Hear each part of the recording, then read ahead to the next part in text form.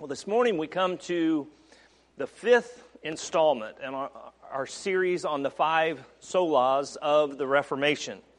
You've heard those repeated again and again here and probably in other places as we have recently celebrated the 500th anniversary of the Reformation in celebrating the nailing of the 95 Theses to the door of the church in Wittenberg.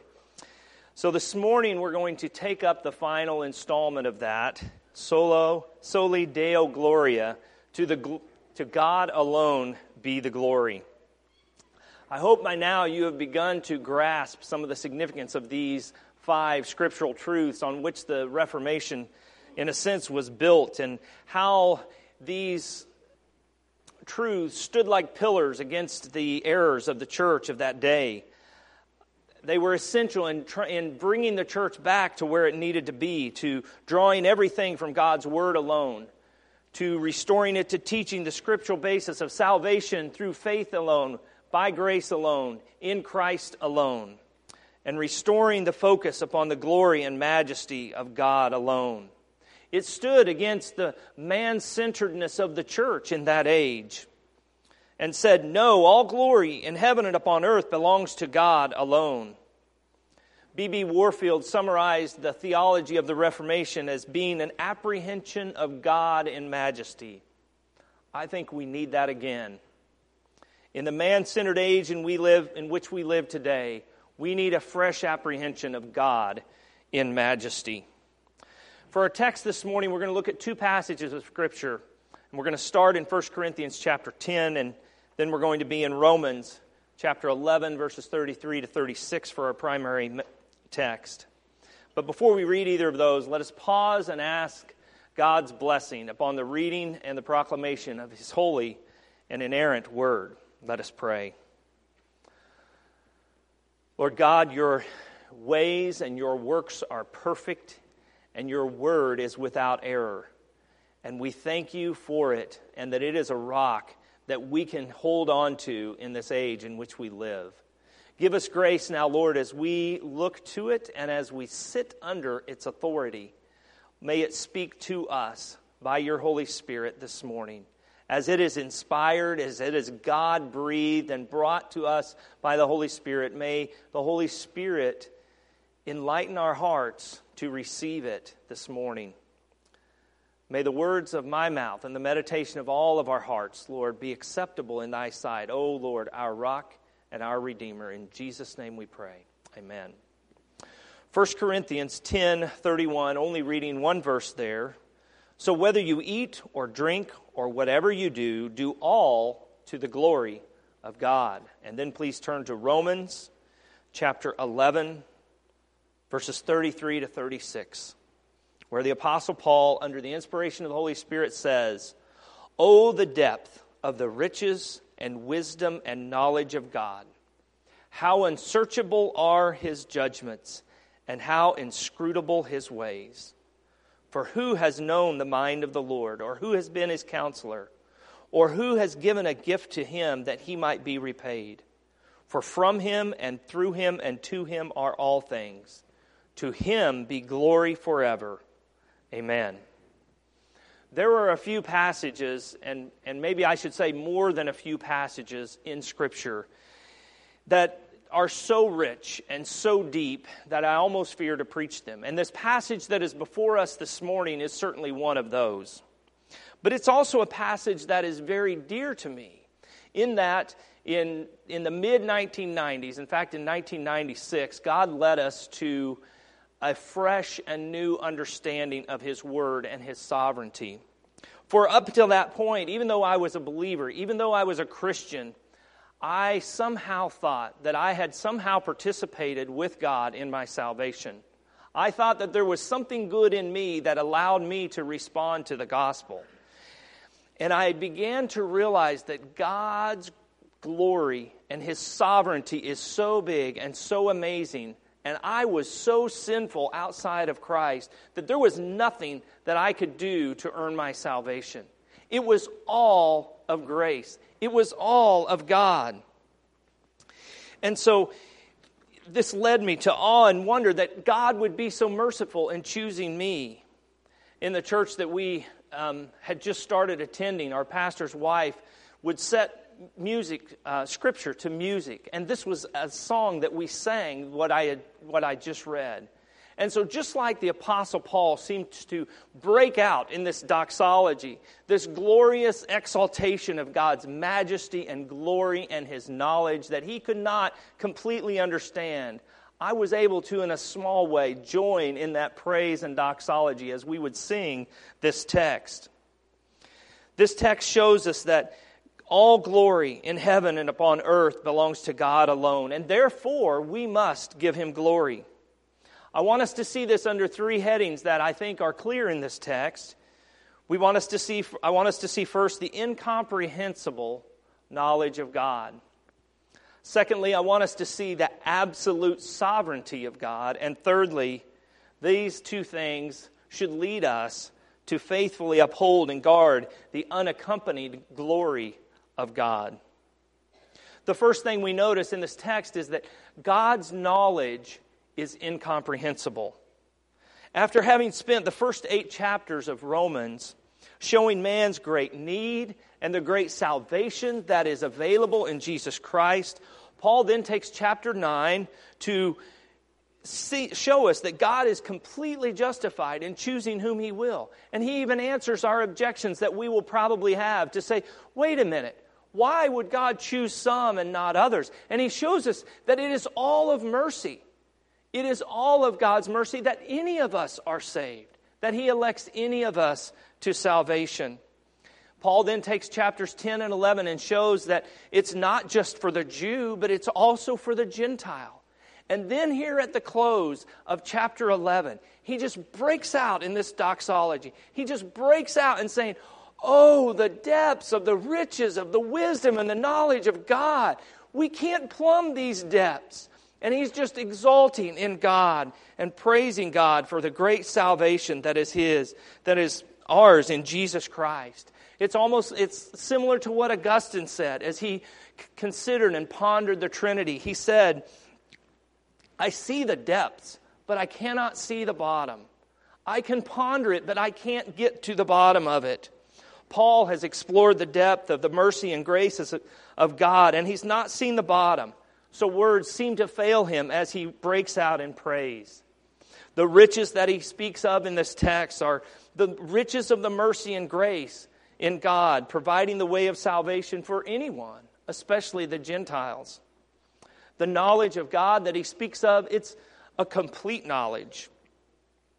We speak of God as being omniscient, as being all-knowing.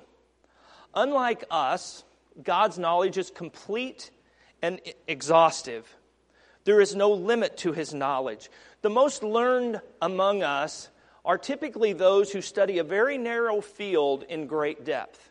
And someone that maybe has plumbed to the depths in more than one area is beyond what we consider normal even. They are what we might even consider a genius. However, God's knowledge is still different from that person's in that God knows everything about everything. He knows all that there is to know about every detail of every situation and circumstance. He knows what we cannot know. He knows everything about things that have never yet been discovered and may never yet be discovered to man.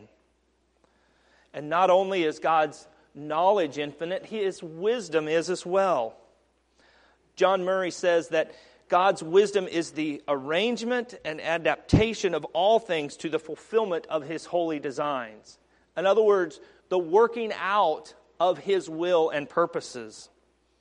We think of wisdom as we consider wisdom, maybe it's in the book of Proverbs. We think of wisdom as being the skill in the art of godly wisdom, or the proper use of knowledge to a good and godly end, we could say. But the wisdom of God pertains to the perfect accomplishment of His perfect and holy will. God knows how to achieve all the purposes for His own glory and our good. Just imagine, if you will, for a moment, all the circumstances God had to bring together to orchestrate your salvation. How did God bring that all together? You may see only a portion of that. But God, in His wisdom, His infinite knowledge and wisdom, was working that out to draw you to Himself. We see also in verse 33 that God's decrees are inscrutable. I've taken that word decrees to kind of encapsulate both of the scriptural terms from our text of judgment and ways. God's decrees are His eternal purpose according to the counsel of His will, whereby for His own glory He hath foreordained whatsoever comes to pass. Now, a judgment is a pronouncement or a decision. If you think about a judge who would hand down a verdict of guilt or innocence on an individual that may be accused, it could be a decision by a court official or a public official. God's judgments are His pronouncements. They are extensions of His will and purposes. Paul says that these judgments are unsearchable. To be unsearchable is to be impossible to fully investigate, no matter how great the effort. Elusive, going beyond all human ability to locate. We can see what God does because we see it worked out before us, but we don't know all of God's ways. We don't know all of His judgments. We don't understand all of His ways.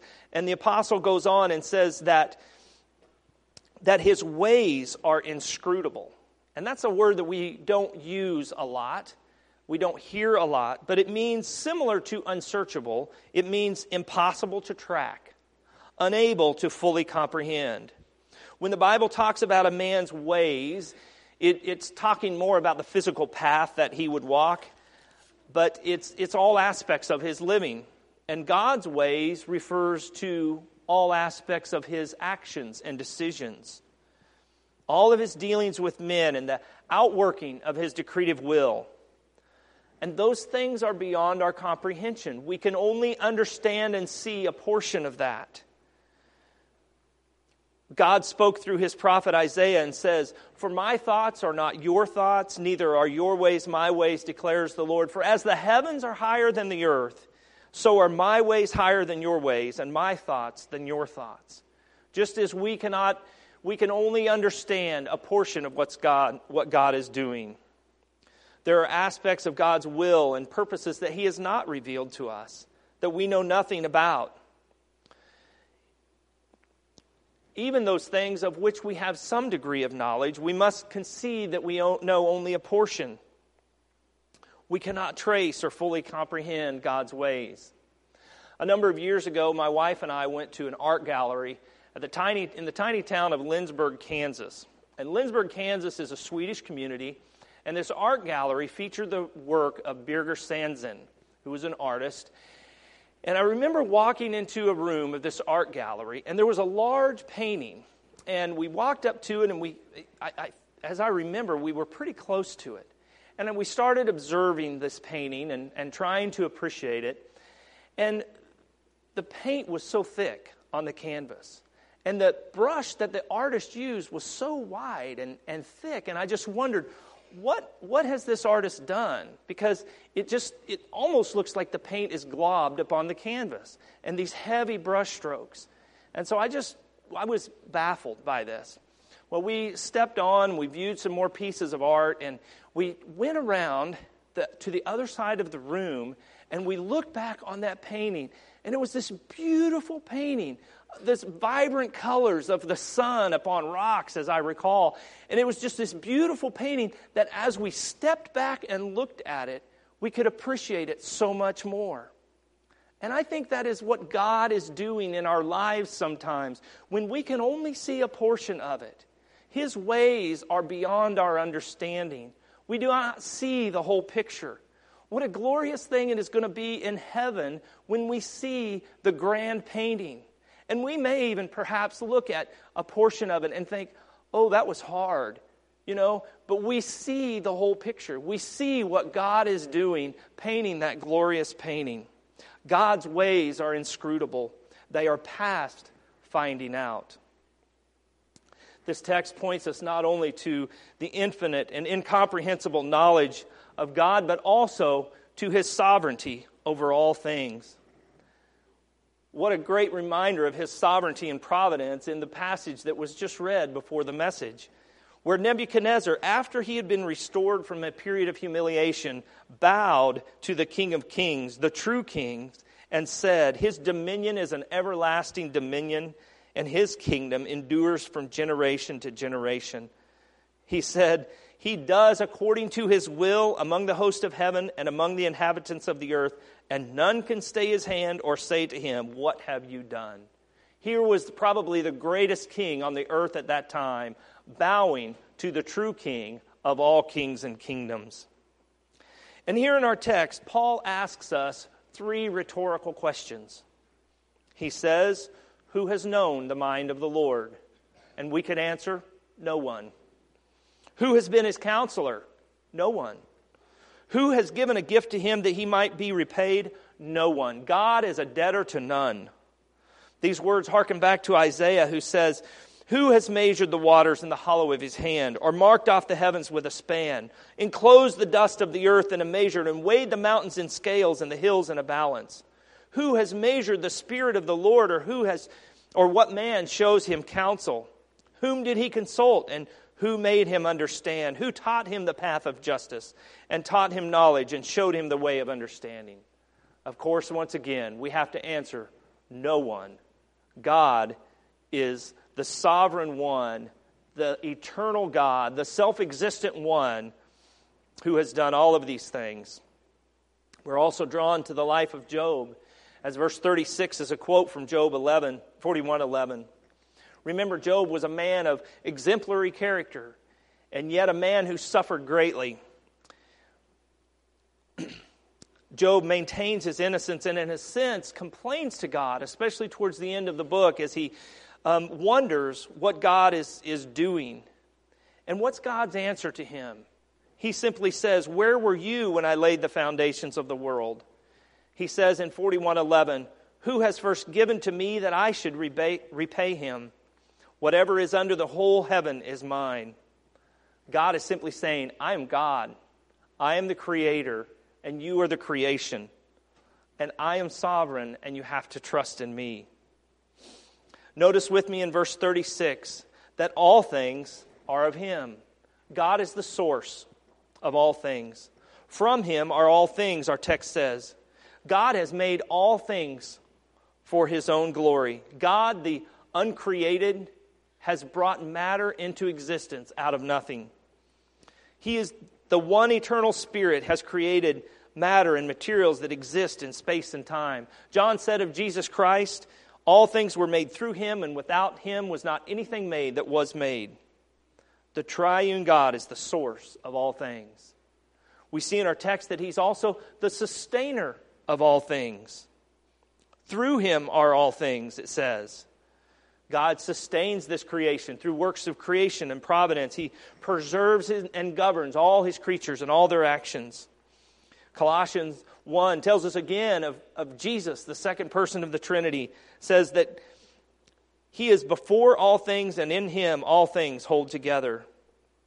God didn't just create the world and then set it on a shelf like a divine clockmaker for it to run its course. No, he is actively involved in the events of this world, orchestrating every detail according to his divine plan. Hebrews tells us that he's holding everything together in place by the word of his power.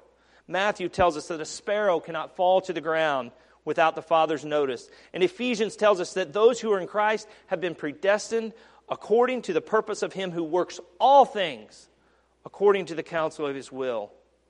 God is orchestrating all events in this world.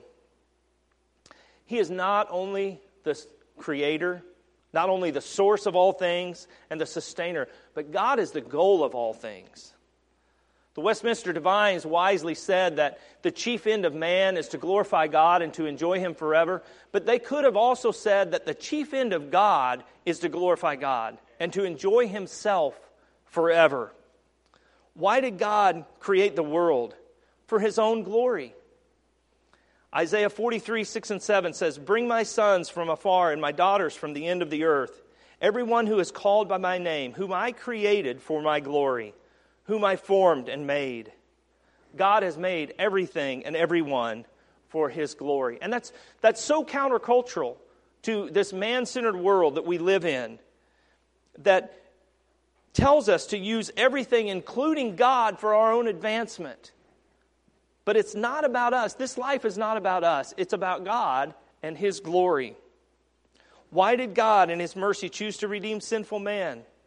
Ephesians 1 tells us clearly that it's for the praise of His glory and grace. God reveals Himself in and through His creation. But the ultimate end of His creation is for His own glory. Psalm 104 speaks of creation and the things that God created, the mountains and the birds and the trees. Tells us that God is the sustainer and the creator of them all. Then in verse 31 of Psalm 104, the author pauses and says, "May the glory of the Lord endure forever. May the Lord rejoice in His works." God rejoices in His creation. The book of Job tells us that the angels shouted for joy at the creation. Think about all the parts of creation that only God can observe. John Piper pointed this out in one of his books, and he quoted from a poem by Thomas Gray where one of the stanzas says this: "Full many a gem of purest ray serene, the dark unfathomed caves of ocean bear. Full many a flower is born to blush unseen and waste its sweetness on the desert air." But does that desert flower really waste its sweetness if no one is there to observe it or take in the glory of its smell and of its beauty? No. That flower, even if man never sets eyes on it, was created for God's glory. God delights in this and every other part of His creation. Even if man can never set eyes on such a flower, God is glorified and rejoicing in His creation. Imagine all the creatures of the deep that went undiscovered for thousands of years and many other species that maybe are yet to be discovered. Consider the intricate workings of the cell that man is just beginning to understand, or the billions of stars that we see and cannot see, and the billions of galaxies beyond our own, all existing to bring glory to God. And then think about us. Think about us, saints who have been redeemed by the blood of Christ. God's people, it says in Zephaniah that He sings over us. What glory we bring to God. So how much should we seek to see ways to glorify Him? Now we might object to this teaching because in our minds, self-love and self-adoration is seen as a negative thing. Jonathan Edwards answers this objection by saying that desire for praise is sin only when it's rooted in unworthiness. Or, as someone pointed out to me after the morning service, the theologian Joe Namath said, "It ain't bragging if it's true." We know for God it's true that He is infinitely worthy. Praise to God is always right and just because God is right and just. He is good. And He delights in being God, and that is as it should be because He is infinitely good and worthy. We've considered the incomprehensible knowledge of God and the absolute sovereignty of God, and we want to think about the unaccompanied glory of God. For the glory of God alone. I think we need to understand what God's glory is so that we can properly ascribe glory to Him. The glory of God is the essential aspects of His being. It's the display of His attributes, His holiness, His justice, His righteousness, His sovereignty.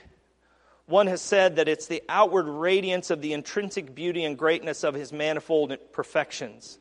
So let me break that down a little bit. He says that it's the outward radiance, that which is evident, that which is seen, that which can be observed of His beauty and greatness as it is seen in nature and actions. It's God's display of His power and authority. It's how He reveals Himself. We see that God revealed Himself in various ways in the Old Testament. When God gave Moses extended instructions on how to build the tabernacle, and then we read in Exodus how Moses worked those out and did what he was commanded. What happened when the tabernacle was completed? The glory of the Lord filled the house. We see that again in places like Chronicles and Kings and Ezekiel. The house of the Lord was filled with the glory of God. The glory of the Lord is the radiance or emanation of His holiness and His presence. We see that God's glory was most remarkably seen in the person and work of Jesus Christ. Hebrews 1:3 tells us that Christ is the radiance of the glory of God. John Piper has said that the glory of God is the all-defining, absolutely original standard of greatness and beauty. All created greatness and beauty comes from it and points to it. The glory of God. What I think we need to ask as we continue thinking about this is, how might we glorify God, and why must we glorify God? The second question is perhaps easier to answer, and hopefully we've already answered it, but in case you drifted off in the middle there, let me recap. We praise God because He's the source of all things, because He's the sustainer of all things, and He's the goal of all things. All things were created for His glory. It is He that has made us and not we ourselves. In Him we live and move and have our being. He has made us for His glory. We cannot add to His glory, but yet we can seek to exalt His glory by giving God the praise that He deserves. Thomas Watson has said, creatures below us and above us bring glory to God, and do we think that we can live rent-free? In other words, think about it. The heavens declare the glory of God. The creatures in the depth of the sea declare the glory of God. Inanimate objects declare His glory. Angels sing His praise and His glory. We should as well. We must proclaim His glory. We glorify God by showing adoration and appreciation of Him. The psalmist tells us, ascribe to the Lord the glory due His name. Worship the Lord in the splendor of holiness. We glorify God when we set Him as the highest thing in our thoughts. We contemplate His greatness, His perfection, His holiness, His attributes. We glorify God by doing that, by reflecting upon who He is. We must see God as God and think properly about Him, and that takes time. It takes time to quiet our hearts and to reflect upon who God is. The hymn writer said, "Oh, the pure delight of a single hour that before Thy throne I spend." Those are convicting words to me, because I don't spend enough time in adoration and appreciation of the God of the universe. I wonder how many of us could say that we consistently spend even a fraction of that hour each day in adoration of the King of Kings and Lord of Lords. We further glorify God by our love and obedience to Him. Children, if you've learned the Catechism for Young Children, you know that you glorify God by loving Him and doing what He commands. We are told to love the Lord our God with all our heart, soul, mind, and strength. And Jesus said, if you love me, you will keep my commandments. We exalt God and we proclaim His glory by our obedience. The problem is that sometimes obedience doesn't feel very glorious. Sometimes it's just hard to be obedient. And sometimes we fail. We fail because we love our sin too much. James says, every man is tempted when he is drawn away of his own lust and enticed. So we need to ask God to give us grace to see sin as it truly is, as God sees it. We need to see it as an offense against Him and bow in humble subjection before the glory of God and to look for Christ, look to Christ. He is the one who reveals the glory of God. He is the one who died, who was delivered up for our transgressions and raised for our justification. Because of Christ's death and resurrection, we can walk in newness of life. Now, the Puritans are known for many things, and thoroughness is certainly one of them. And Thomas Watson, in writing about the glory of God, offers a list of 17 ways that we can glorify God. I'm not going to give them all to you this morning, but I want to give you just a few. He points out that we aim at God's glory when we prefer God's glory above other things. Is God's glory something that is consistently on your mind? Do you seek to glorify God in every circumstance that God places before you? We also glorify God by an honest confession of sin. A humble confession exalts God and glorifies Him. Luther's first of the 95 Theses that he nailed to the door of that church said, when our Lord and Master Jesus Christ said, repent, He willed the entire life of believers to be one of repentance. End of quote. We glorify God by being quick to recognize our sin and repent, and striving to live a life of increasing godliness. We glorify God by praising Him. Those who offer praise and thanksgiving bring glory to God. Jesus taught His disciples to pray that God's name would be hallowed. We promote God's glory by praising Him and encouraging others to do the same. We also promote God's glory when we are content that God's will should take place, though it may cross our own will. And that's a hard thing to do. We seek contentment in every circumstances. I called my brother on the phone a couple days ago, and my dad had told me he was going through some trials. I asked him how he was doing, and he said, terrible. And I said, well, how bad are you? What's going on? Well, he told me that they'd had a car accident, and a couple other cars had died, like 2 blown head gaskets in a couple weeks. Their house had flooded. He had suffered a major setback with his business. And I got off the phone, and my brother's a believer, and I think he would say he wants to glorify God in these circumstances. And I thought, how does someone in that situation glorify God? I know many of you have suffered trials and setbacks. You have had huge flooded homes, huge flood that has affected you. How do we glorify God in those circumstances? Well, think about the Apostle Paul. He was one who suffered many setbacks. He even lists those out for us in 2 Corinthians 11. He says, 5 times I was given 39 lashes. 3 times I was beaten with rods. I've been stoned, shipwrecked, adrift at sea for a night and a day, facing toil, hardship, sleepless nights, hunger, thirst, cold, danger. All this in addition to pressure from various churches. He had a list of trials. Yet in all this, Paul says in Philippians 4 that he has learned contentment in every circumstance and every trial. 2 Corinthians 12, Paul recounts his struggle with his famous thorn in the flesh, and he says that God reminded him in these words, my grace is sufficient for you, for my power is made perfect in weakness.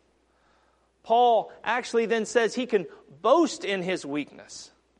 He saw his weakness and setbacks as an opportunity for God's glory to shine forth. And that's hard. But that's what we need to do, is we need to see that God is working even in our trials to glorify Himself. How do we do that? I think first of all, we have to have a big view of God. We must see God in all His glory and splendor and majesty. See Him as the sovereign King that's working all things, whose ways are beyond our comprehension, whose ways and judgments are inscrutable. Secondly, we must trust His goodness. God is good and is working all things for our good, Romans 8:28 says. Even when we cannot understand His ways, we are called to trust Him. Spurgeon said, God is too good to be unkind, and He is too wise to be mistaken. And when we cannot trace His hand, we must trust His heart. We must trust the goodness of God because, remember, we can only see a little portion of the picture. The hymn writer said, judge not the Lord by feeble sense, but trust Him for His grace.